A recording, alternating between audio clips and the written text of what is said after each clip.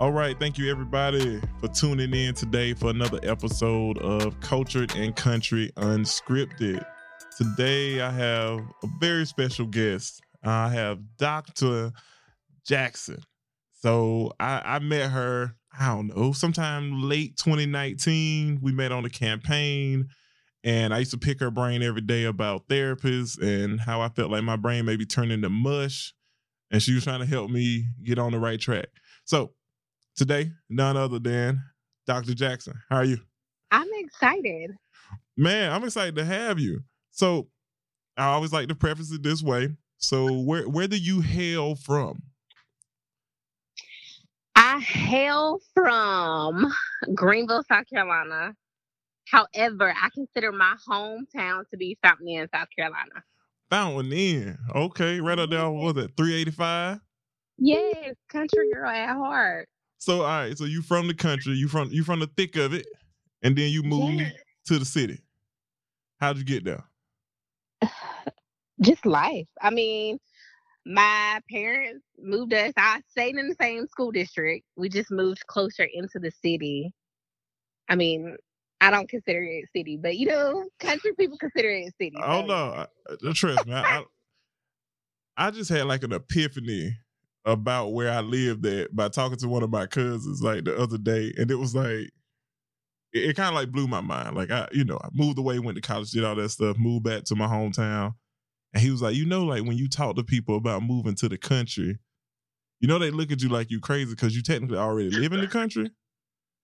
I was like, what? This the country? Like, what do you mean? Like, oh yeah, you're right. I am about 30 minutes from Augusta, about 30 minutes from Aiken.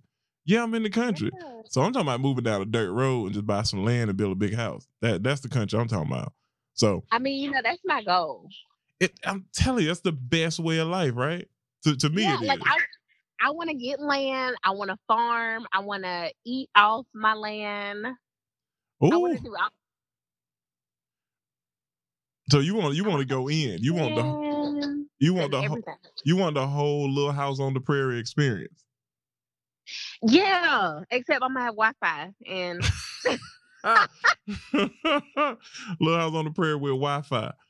All right. Yeah.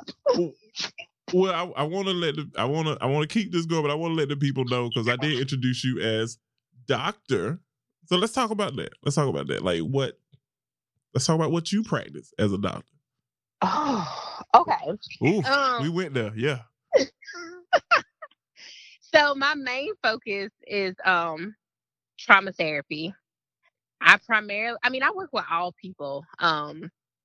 It started off seriously doing like sex trafficking work in DC. Oh wow. And when I moved back from South Carolina to when I moved back from South Carolina from DC, mental health in South Carolina was kind of non-existent. Like these were the tough conversations that we were not having. Yes.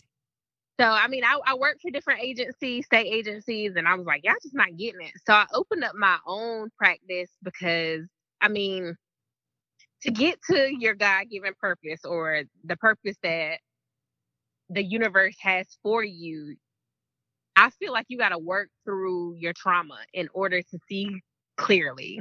So, yeah, it started off with kids, and then I grew from kids to adults. Now I'm seeing whole families, and I love it. Like, it's something that I wake up and love to do every day. Wow, hold on. You said a lot, like, right there. Oh, man. Huh. I feel like I gotta take like a few deep breaths. Where's my water at? So you started this journey in DC focusing on sex trafficking. That is a huge like crisis across not just the country, but across the world from the research I've done and all the many rabbit holes you could go down. I'm not even gonna comment on Wayfair at the moment, but yeah. I know. Yeah, we'll come back. We'll circle back. Please don't let me forget. We'll circle back because I've had some questions about their prices. I tell people all the time, this profession like chose me. I initially went to the College of Charleston thinking I was going to be a doctor. And then biology 111 was way too real for your girl. So I was like, you know what? I'm gonna be a teacher. Mm. And then I was like, took some classes. I was like, this is not it. And so I took a psychology course, and I didn't like my psychology professor, but I liked what I learned. Ah. But then I had to take an elective of a sociology course, and that talks about like groups of people and how we as people interact with the world. And I fell in love with sociology. So my undergrad degree is in sociology. Okay. And when I graduated from college, my parents were like, yeah, so what you gonna do? Yeah, what Like, you gonna do with all this money you spent? yeah. And I was one of these people. So I'm a first generational college graduate. And Okay. my thing was, I wanted to use my degree. I didn't want to go back home. And I'm not knocking anybody who did this, but I was like, I don't want to come back home. I'm not trying to work at no Walmart. Like, I'm not trying to, like, I want to use my degree. Yeah. And so I just. You had a new tool. You need to use it. Yeah, exactly. So I just put out resumes, and I finally got a hit in DC working for a mental health community agency. And I loved it. Like, I loved being with the people. Like, I like the hands-on getting to know real people, especially when they're vulnerable, when they're in their, what I like to call their state of transition. Because my whole goal as a therapist is to help work through the problem so that, you can be your best self. Nah, I think the work that you do and folks like yourself, it is definitely, to me, it is an act of just humanitarian. God, Lord, I'm butchering all my words this Sunday, but anyway, it's like it's an act of crisis, right? Because we all Yeah. have suffered some form of trauma, whether you even recognize it or not. And I know from conversations we've had, and I told you, a couple situations with me and friends and even relationships, it's like everybody's going through something or have went through something, and they just need to pull those pieces back together. I like to look at it sometimes like, back in the day when we had PCs and you had to defrag your PC, like, just, hey Yeah. man, this hard drive in rough shape now. It won't open nothing. We got to defrag and pull it back together. But Yeah. yeah, I think it's great that you were able to, one, go. Where'd you go to school? So I went to the College of Charleston. Okay. And then after College of Charleston, I went to DC, and then I got my master's and my doctorate from Argosy University. Ah, okay. Shout out to all of them. Yes. I And I never wanted to, like, I was the one to, in undergrad, I was like, I'm gonna get this one degree, and then I'm just gonna figure out life, and you're gonna make it life happen. should be otherwise. Like, nah, sis, we need you in other ways. Yeah, you got to be a blessing, man, especially in our community. So with the work that you've done and how you alluded to, like, it may have started with, children, then thus far parents, and then, oh man, have you done some couples therapy? I have. Ooh. And Ooh. yeah.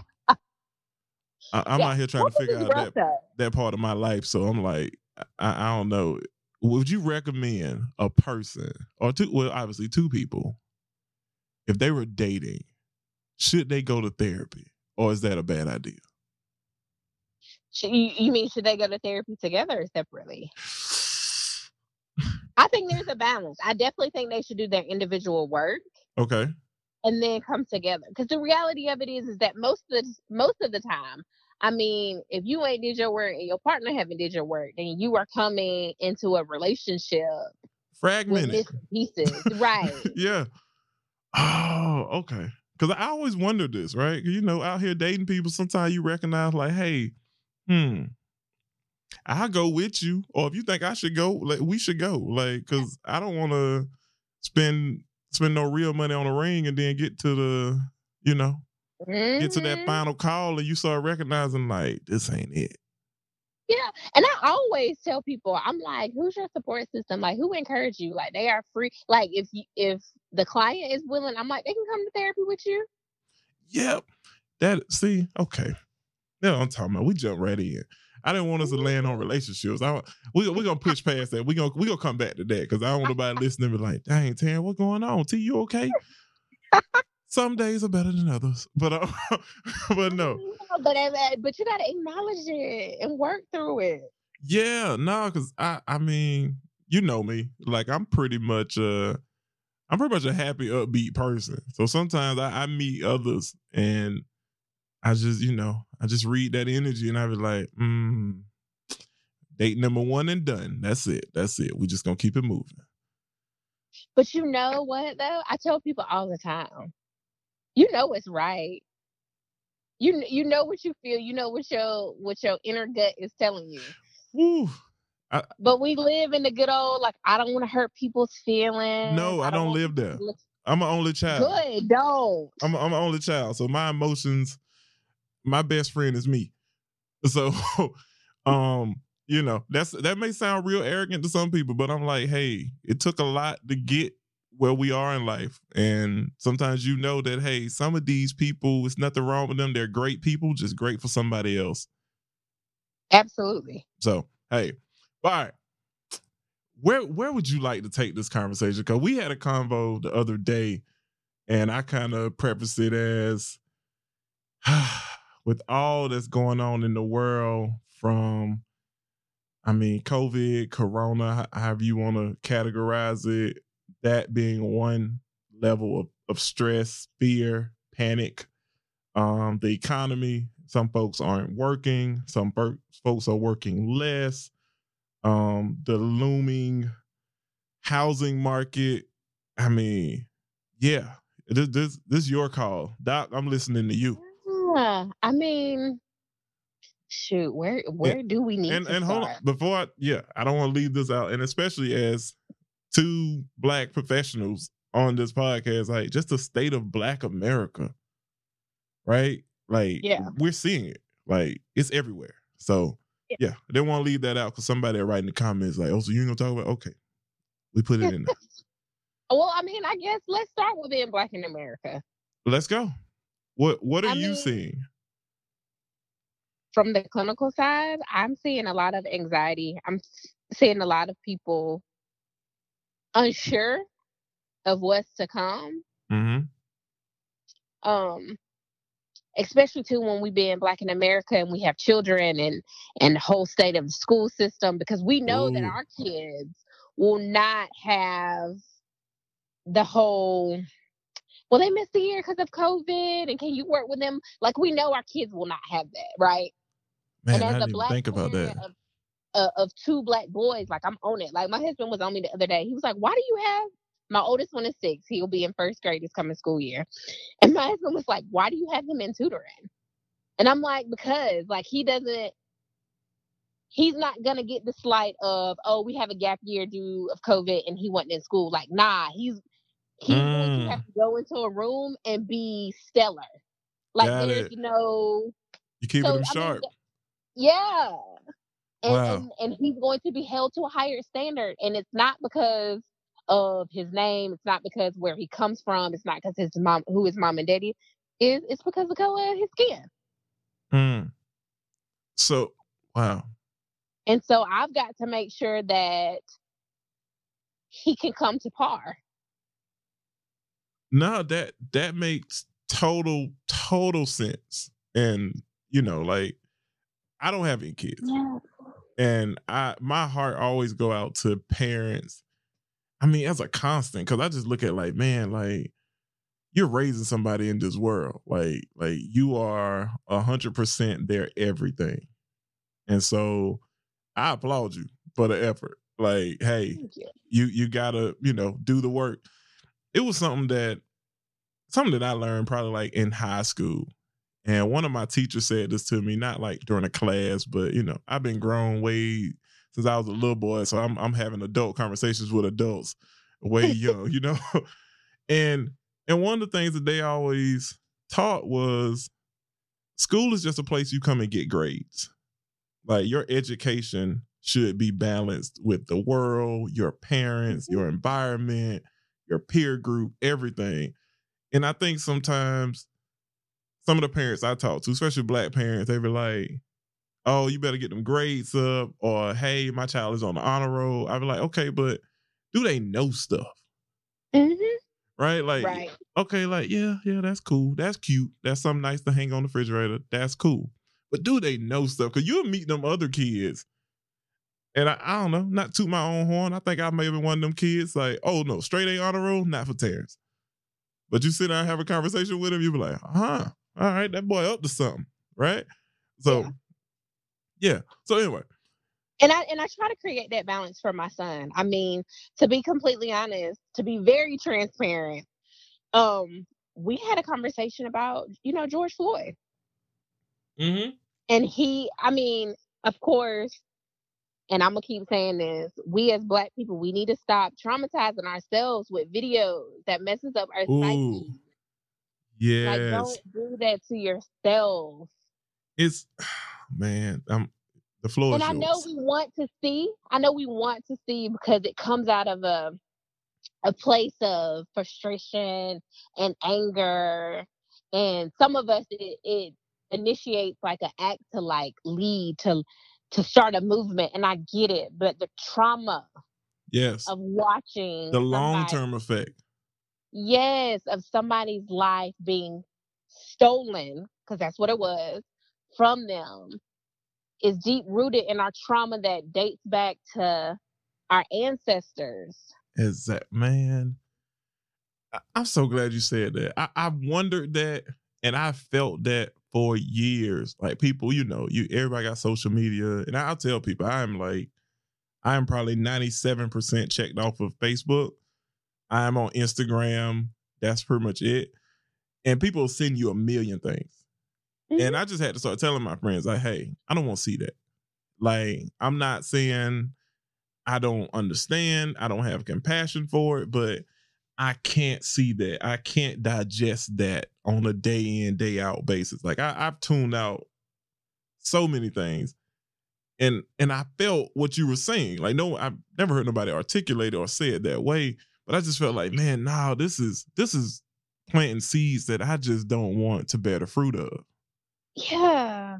And it's not to say, like, I mean, I can't even think of the words just to say, like, it's not that I don't care. That is not it. I'm not turning a blind eye. I'm not being like, I don't know, nonchalant about it. It's just like, I can't watch it. Yeah. And think about like our ancestors on the plantation when the masters used to beat them in front of everybody. Yeah. It was to It instill was a fear. And spectacle. I don't want my child to be fearful in America. Like, I want him to know that he holds place here. Yeah. And although people do not like you because of the color of your skin, you still deserve everything that they have and more. Hey, I love it. Oh And boy. so we had a conversation about George Floyd, and you know how George Floyd life was taken from him. And it wasn't the whole black white dynamic, because again, not, and he asked me straight up, he was like, so all white people bad? I said, no, not all of them. But there will be some who dislike you because of the color of your skin. But for him, I want him to have the tools to be able to express himself through words. Because again, when our children get aggressive or, get in their feelings, it becomes very heightened and they become a threat. So I want him to be able to articulate how he feels with words. Man. And so you do that through honest conversation. No, I 1,000% agree, because I think in large part, not everywhere, but in large part, we lack a level of transparency with one another. Mm-hmm. And I think in a video like that, yes, 100% transparent. You see it with your eyes, you hear it with your ears, yes. But there are conversations before that, and there are conversations after that where we're not telling the full truth, or we're not even bringing ourselves to the mercy of ourselves to just be like, hey, these are some things that happen in our community. Let's talk about it. Let's stop acting like it doesn't happen until something bad happens. You know what I mean? And so, yeah. But Well, and I feel like too, these are hard conversations to have, and we live in a society, and I don't even think it's something that a lot of people do like on a conscious level. I think it's just something subconsciously because we don't want to address that this is an issue. Mm-hmm. So we avoid it.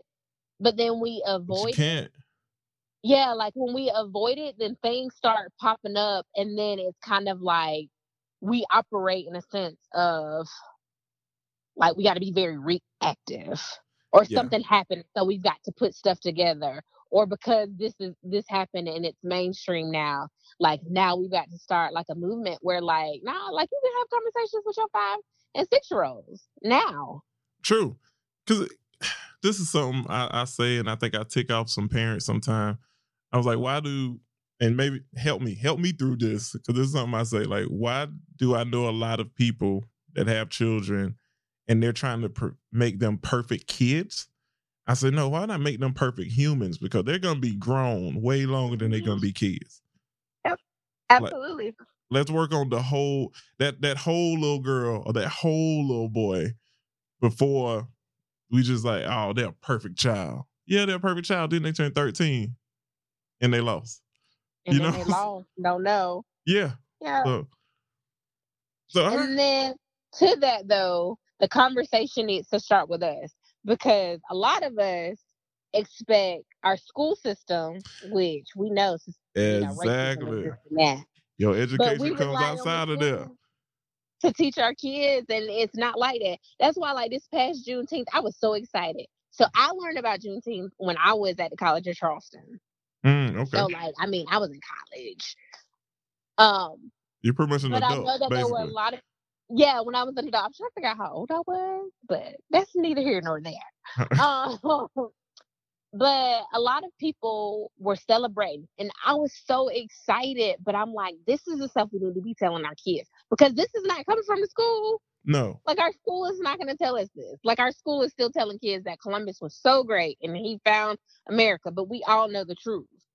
So and that's why I go back to the whole like healing. Like we need to heal ourselves in order to be the best we can, not only for our kids, but for our communities, for our neighbors, for each other.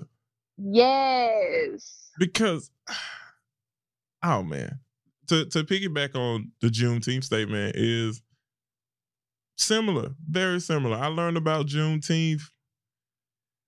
I was at least 2021 before I knew anything. And I went to a parade in like St. Joe, Missouri for a Juneteenth parade. I had never seen Juneteenth, let alone knew that it was like a thing. And so I felt bad. And like I had this conversation with my mom like a week ago. And she was like, I never knew about Juneteenth to a local woman here in our town, Miss Annette. She put together this whole thing. Her and her team been working on it for well over a year. I hate that, all that's happened in the world that they couldn't have the true celebration that they wanted to have. But they did it viral and things like that. But people still tune in. And I was just like, think about how many people in this community. My mom's almost 60 years old. And she's like, I heard about it briefly, but I never knew about it. So think about that. 60 years old, living in the South her whole life. No idea. Wow. Yeah.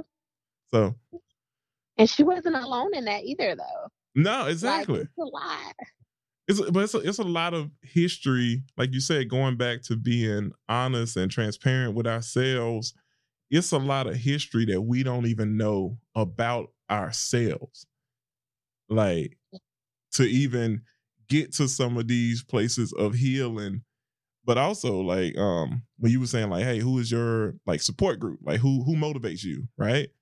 And I feel like people need to look at that. And sometimes you could look back to history to find some motivation, if not motivation, at least some truth. So you're at least starting from zero, right? Right. I look at life like a number line. It's like you're negative 100, 0 to 100. Where are you? And most of us, we're operating in the negative, whether we know it or not. Yeah. So. And a lot of us too are just operating off survival mode, in which we neglect self. We don't keep ourselves balanced because we got to go. Like we got to make money. Like I seen this argument the other day on Facebook about, I don't know where this lady worked, but obviously she was an essential worker because she had to go to work. And it was kind of like, she was actually arguing with a man, and he was like, well, you should be at home taking care of your kids. Mm. And I'm like, that whole mindset of like, a lot of us cannot stop working to take care of our kids. Like, if you want me to take care of my kids, I got to go to work. Like, it can't be no, Yeah. I can be a stay-at-home mom. Like, no, we got to go. Like, I got to feed them. I got It's to not 50 provide years for them. ago. Right. And man, that is, yeah, that's a big But then statement. I was reading, I was just reading because I'm a lurker on Facebook, so like I don't always comment, but I just read Oh yeah, people's you comments nosy. back and forth. You from the country. You Yeah, nosy. I mean, but I own it. But like I was just reading the dialogue between these two. I'm like, but as a mother who's got to work, and you telling me I should stay at home with my kid, do you know how much? Do you know how that messes up somebody's like mental state? Mm-hmm. To look at it Like, as we if like know they can't. COVID is out here, but like I gotta provide for my kids.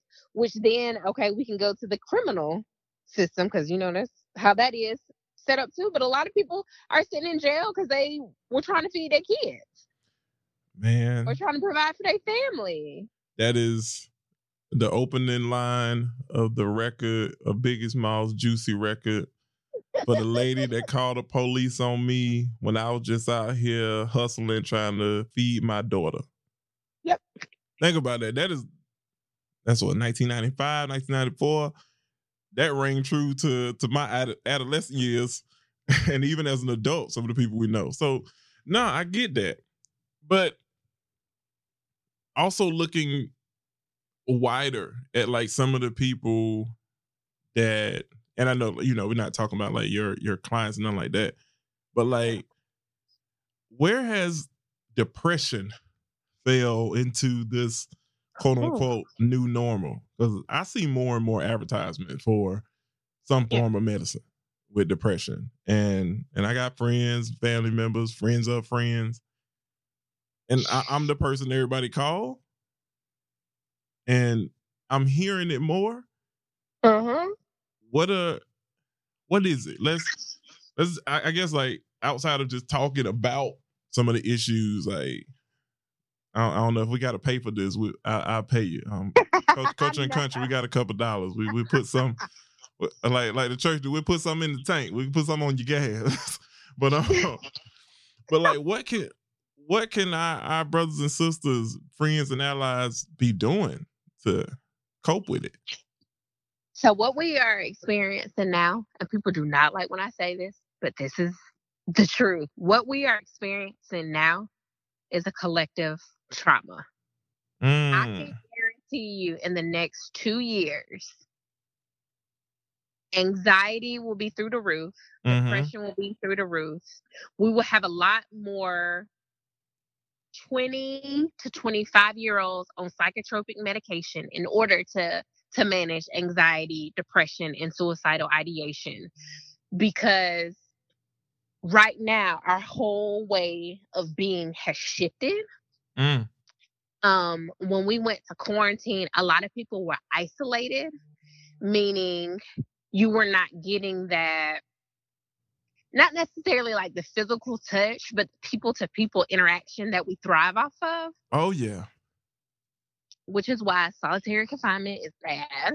But so like we were not getting that. And so now people are forced to be away from one another, operate on a solo basis. And then in some kind of way still be productive and present for others. So we are now wearing a lot of many different hats, but we are not being able to connect to get that what I like to call the feels. Like, when you hang out with your boys or when I hang out with my girlfriends, like it's this feeling that we get because we are together and we can, gossip or just talk about what's going on in the world. But we can't do that anymore. So, and it's a struggle, which is why right now, and I'm telling everybody, I don't care if you got to go close yourself in the closet for 30 minutes. You've got to be very, very intentional now more than ever to take care of self. Meaning you've got to set aside some time where you can sit by yourself to gather your thoughts and your feelings, to process through the day, to process through, specific events. But you've got to fight for that because you matter. We can no longer live in this constant mode of go, Oh man. where we've now got to sit down and self-reflect because our norm has shifted.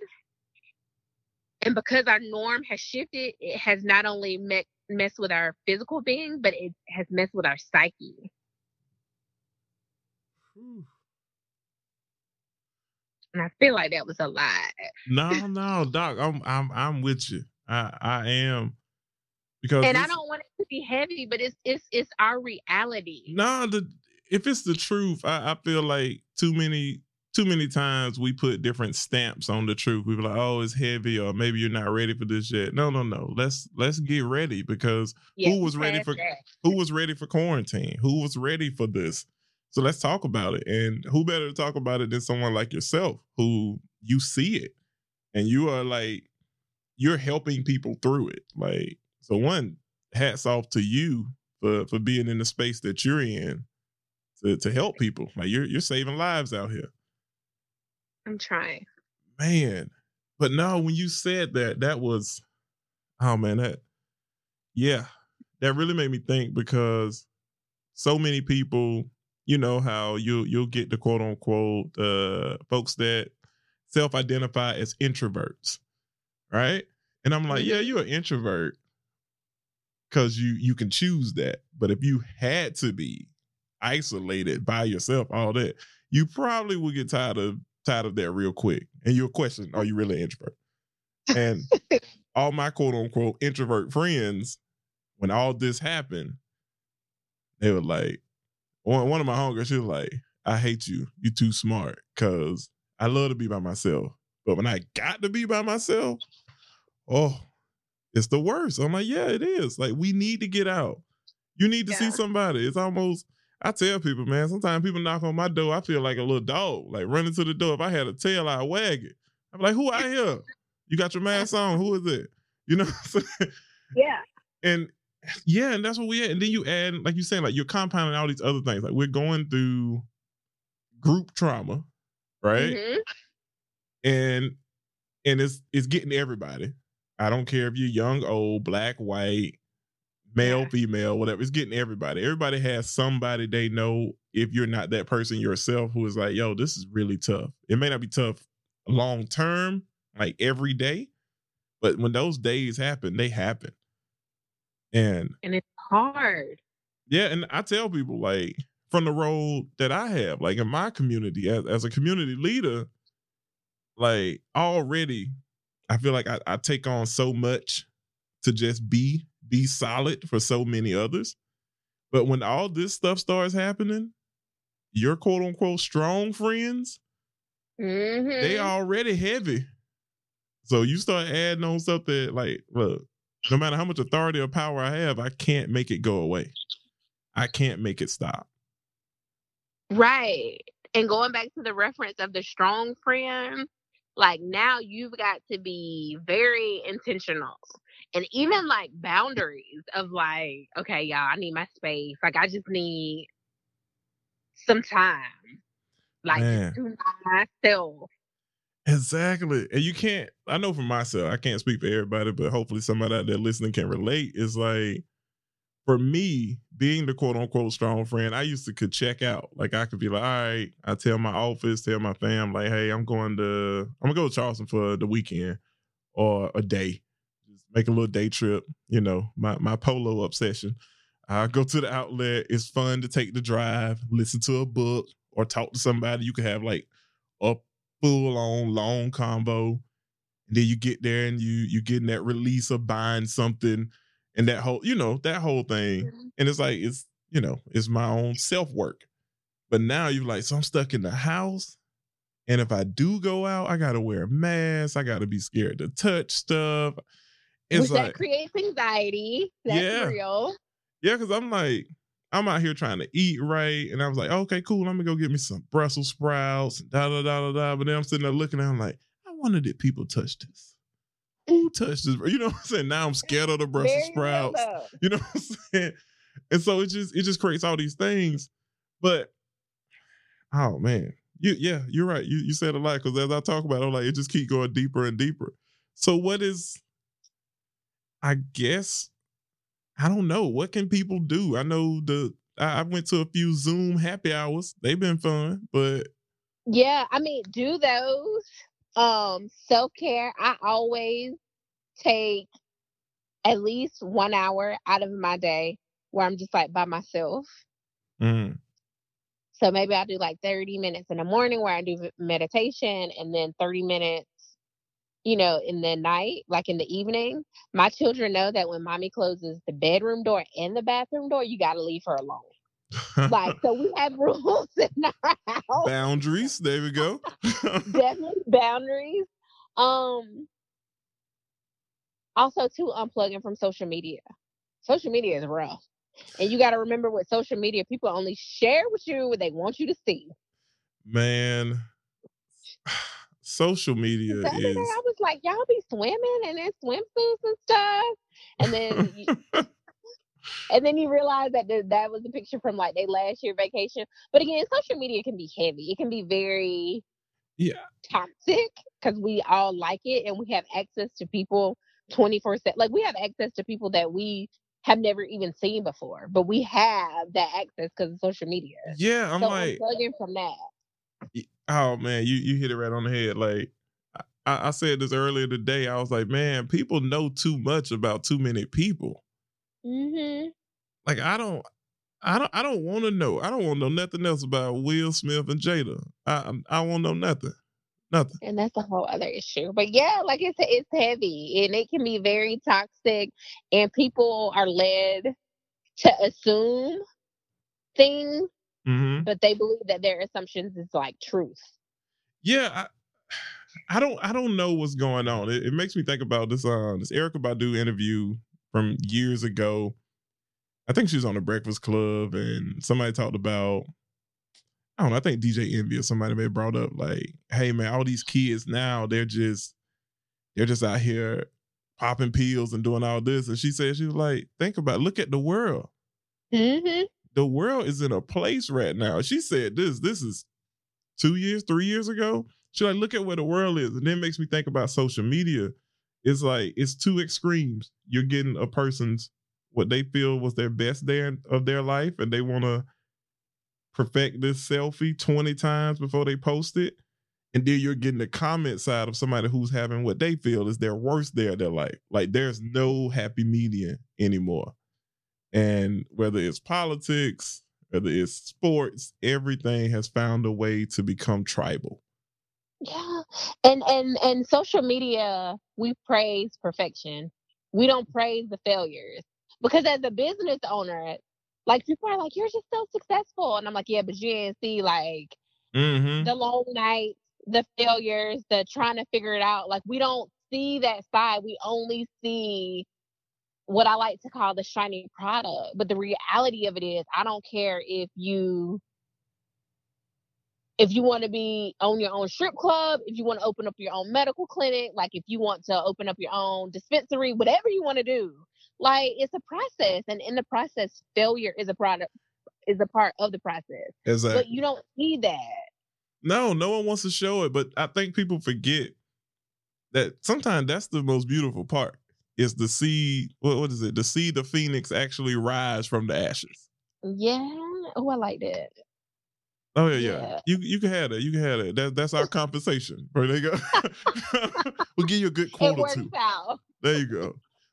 But you know what's funny? I got one of my uncles, older guy. He, come on, this dude don't even have a smartphone, let alone social media. He get mad if I take his picture. Well, you better not have me out there on no Facebook. You know what I'm saying? So, but he taught me something very valuable. And I just applied to so many just parts of my life. It's like this man works in paint and body, right? Like he fixes cars for a living. You see him, you know he fixes cars for a living. Either he paint houses or he fixes cars. You can just tell how he look.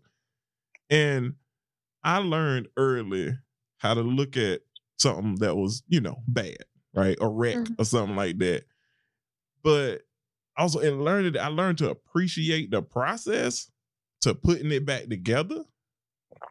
And I think about, I know it's so simple, right? You look at a wrecked car and you see it, boom, nice, shiny, and new again. And most people don't think about it. You be like, but no, when you see that process of somebody got to take all these parts off, order new parts, they don't match. They got to bondo this, sand that, prime this, do that, do that, do that. And then they tape all this other stuff up. They paint it. They wax it, shine it up again. And you'll never know that something happened to it. And I think, to me, it taught me process. Right? As a young boy, I'm out there with him, don't know what I'm doing, but I'm learning process. And I just compare that to life. Like everything's a process. Like none of us woke up and we are where we are without going through the process. Like, hey, doctor, you had to start off in Fountain Inn, right? You know what I'm saying? I had to start off over here in Johnston. But it's like the process. Look at what it made. Mm-hmm. So with all this, how do you feel about this? May be a heavy question for you. Like, how do you feel about just the recovery or the recovery time of the people that are going through this? Oh, yeah, it's a little heavy. That is heavy. I believe the recovery time, it's going to be real. It's going to be work. Especially when I speak to our African American community. We've got to be willing to do the work. We've got to stop downplaying mental health. The number one question that I get from my Black clients when they first meet me is that if I believe in God. And I tell them all the time, I do. That's the number one question? Hold on. Please elaborate. Please. Because the mental health in the Black community and, in the Black community, when we have issues, you take it to the altar. And I've been to the altar plenty of times. Oh, so you're not doing sorcery. That's what they think. But I also, too, know that my gift came from God. Just like there are doctors in the medical field. Like you don't, of course you pray for healing and you pray for a speedy recovery. But when somebody tell you got to get your appendix removed or we got to, sew your leg up, like you don't just go to the altar and be like, okay, guys, it's in your hands. No, you seek medical professionals and you just pray for guidance that, they know what they're doing. Same thing with like therapy.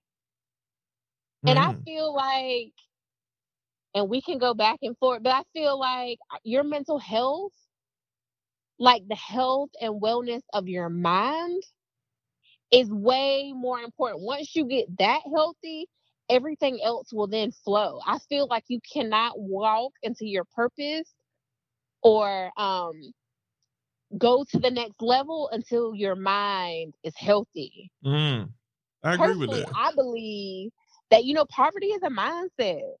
Woo! Like, yes, we are in poverty because of the system, but I also think too, like we've got to do our part. Man, come on, boy. Listen, this is gonna air on Wednesday. But ordered to see me. I'm like, okay, I know you don't want to do this, but I said, but the way you beat the system is you heal your mind. There you go. Get sharp. Like that's how you. I don't want to like stick your middle finger up at the system. Like you come in here, you get this therapy, and you come out renewed. Like you come out with a changed mind. Like heal all of that stuff that you've experienced in the past. Because I believe, let me preface this. There are bad people in the world. There are people full of hate. But I also believe that there are a lot of people in the prison system who are not all bad. They are just products of their environment that they never got to work through. Their issues.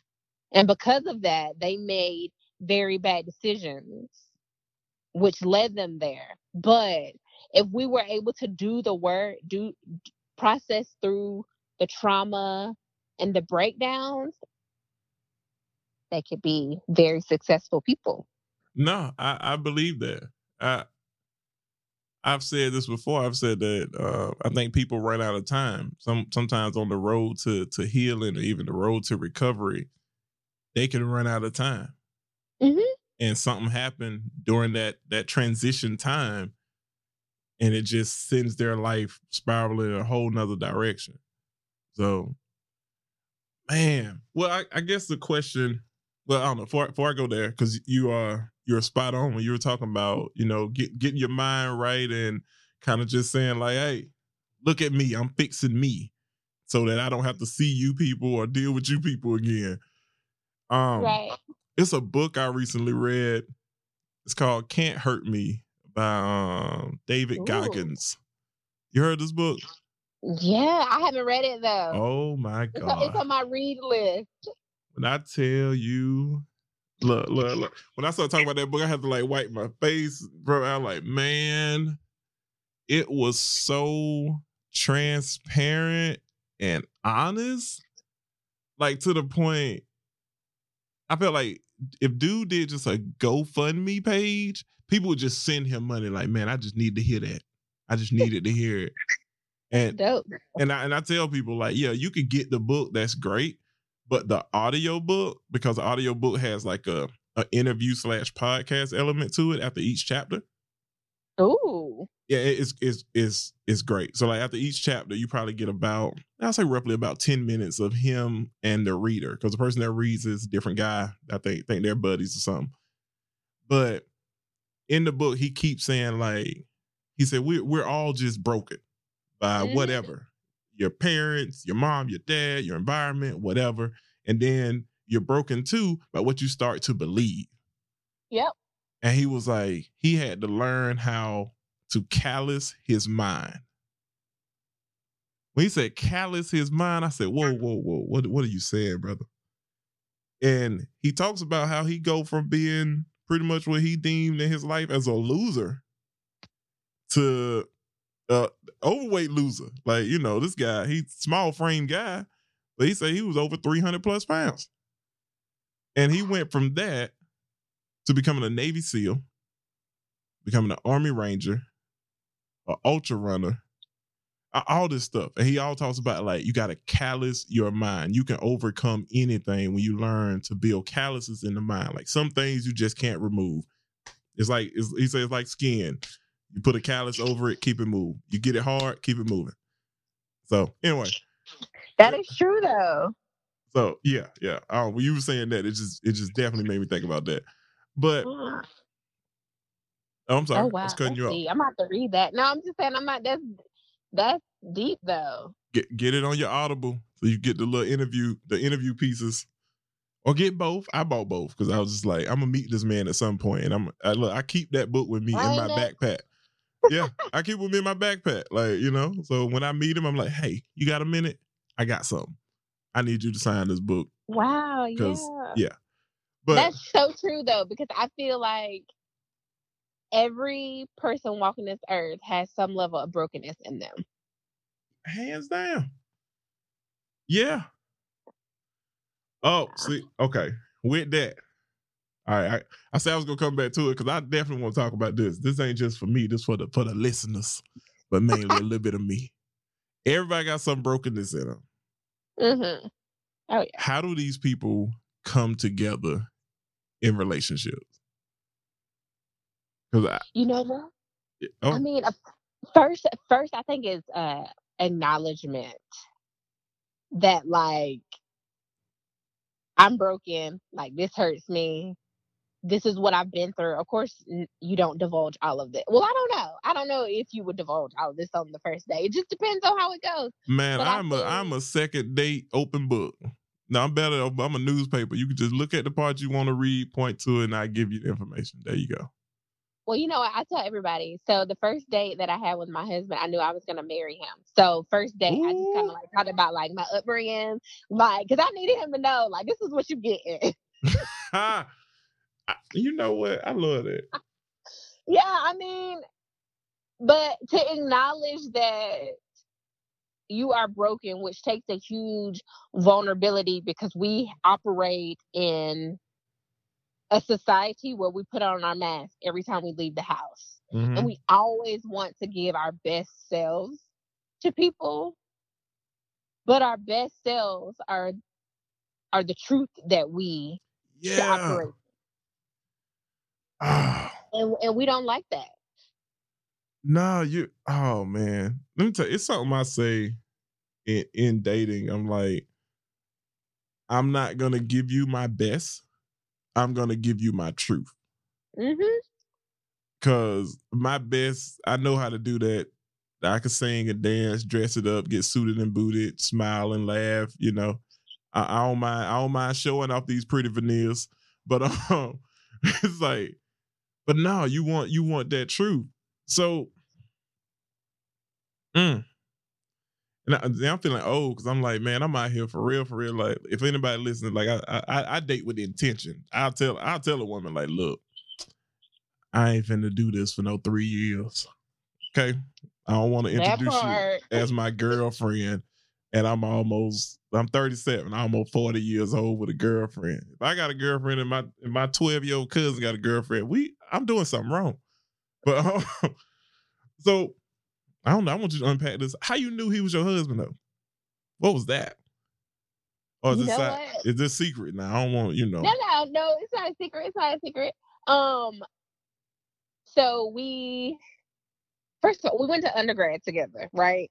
Okay. He's older than I was. We didn't talk or anything. Like he had his own girlfriend type thing. It was just kind of like a hey and bye situation.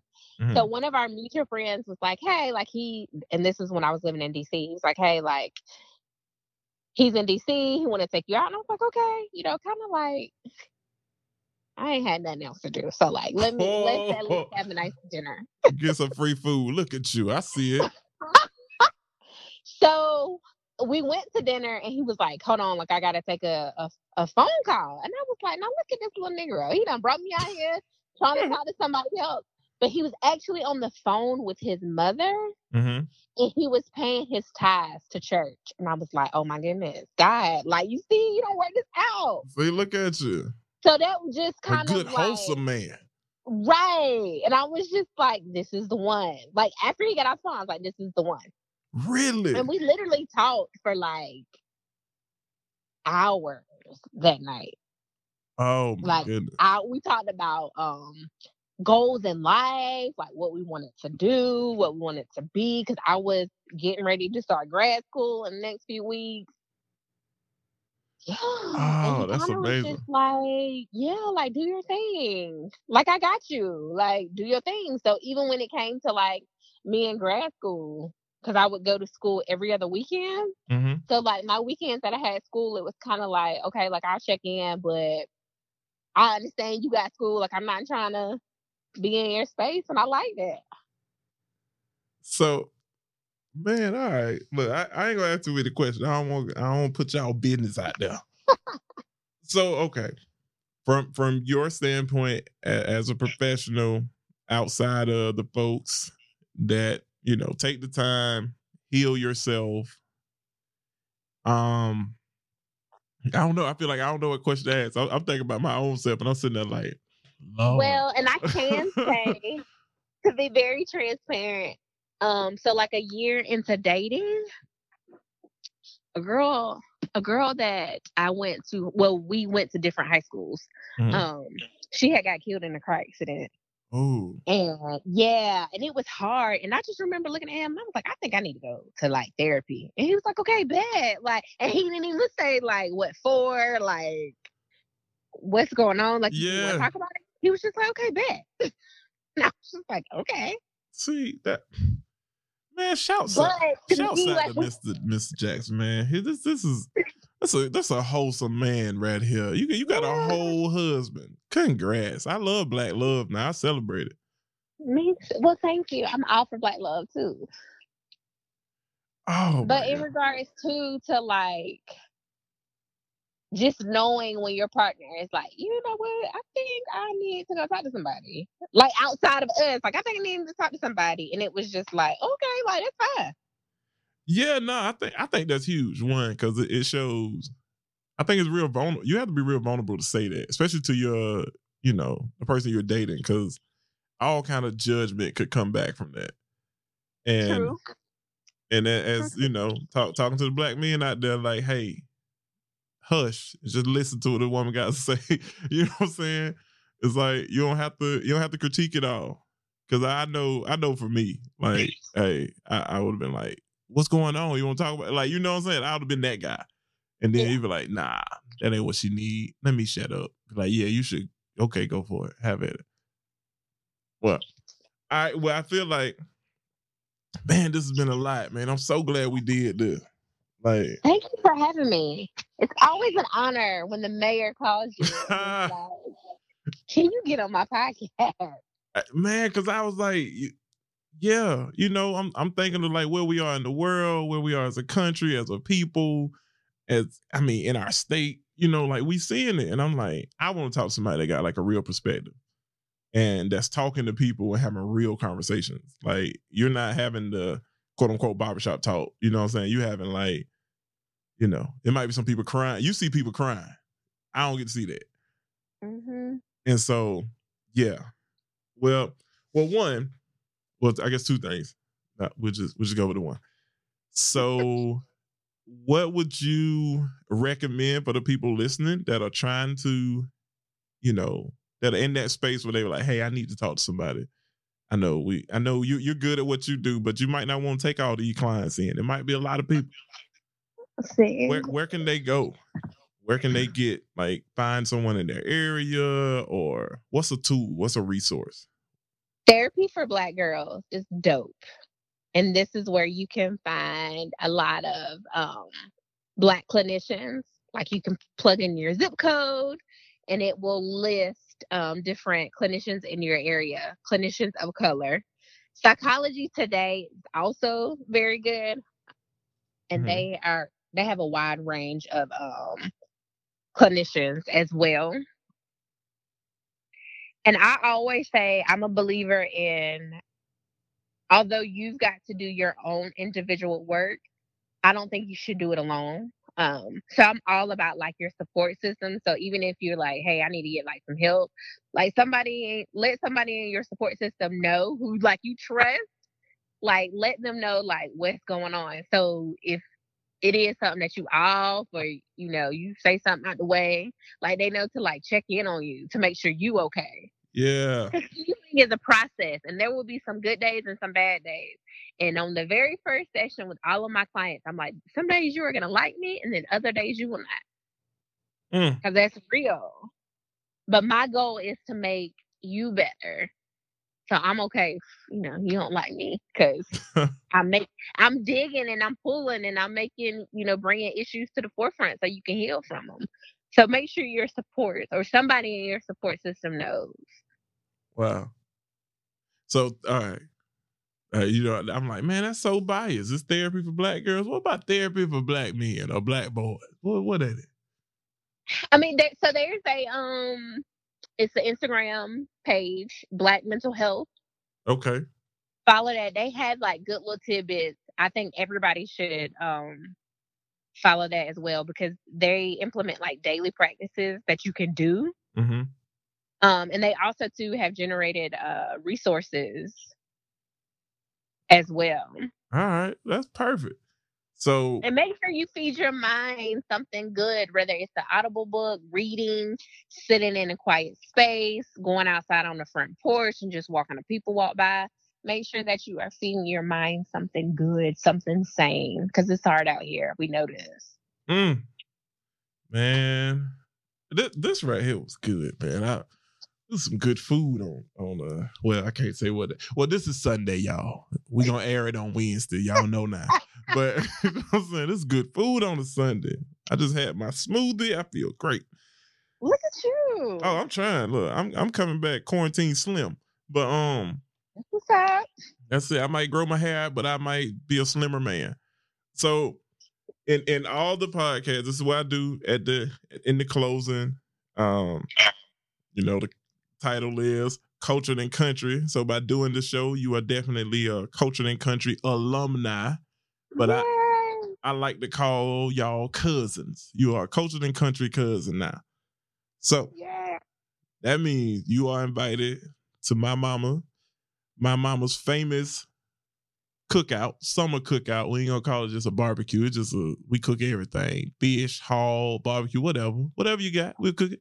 But yeah. So you're invited. So I always like ask people, as a cousin now, you kinfolk now, what dish would you bring? But also, what dish would you like to leave with from the world famous Jackie Cub Ref Cookout? Ooh, what dish I would like to bring? Yeah. Definitely hot fried fish. Okay, yeah, that's what I'm talking about. And I'm gonna bring the hot sauce. Oh, bring some hot sauce too. You know. Okay, you come prepared. Got a little mustard, a little white bread. Got it. Yeah. Got it. Oh, that's so good right now. And what dish I would like to leave with? Yeah, we cook good around here now. I'm gonna say some potato salad. Potato salad with no raisins. Gotcha. Yeah. Oh, yeah. No, we don't do no raisins in no potato salad. We don't do that. Potato salad, no raisins. Good black mama potato salad. Country mama potato salad. I got raisins. You. My Aunt Ann could hook it up with the best of them. Yeah. Yes. Ooh, I love me some good potato salad. Well, man, I truly appreciate you taking this time to do this. I think this has been a great conversation, and like I said, you fam now. So if it's a time or a point where something happens in the world or just whatever, you be like, "Hey, Terrence, you need to do a podcast on this." I be like, "Bet, let's do it." Or if you or Fred or I don't know, I feel like I want to do a relationship podcast, so definitely gonna have you and your husband on. I want to know more, but. Hey, man, look, on my search to find a wife, I love to listen to good stories of how people fell in love and found love. I'm like, yeah, I ain't one of these dudes that's out here acting too tough to admit it. I'm down. I'll be vulnerable, kick my shoes off. Let's talk. Let's get it out there in the open. But yeah, I truly appreciate and love that you took the time to make this happen. Thank you. Anything you got to say to the people in closing, the floor is yours. I just want to say, well, of course, thank you. And for real, y'all, take care of yourselves. You matter. Your mental health matters. So please do yourself a favor and take care of yourself.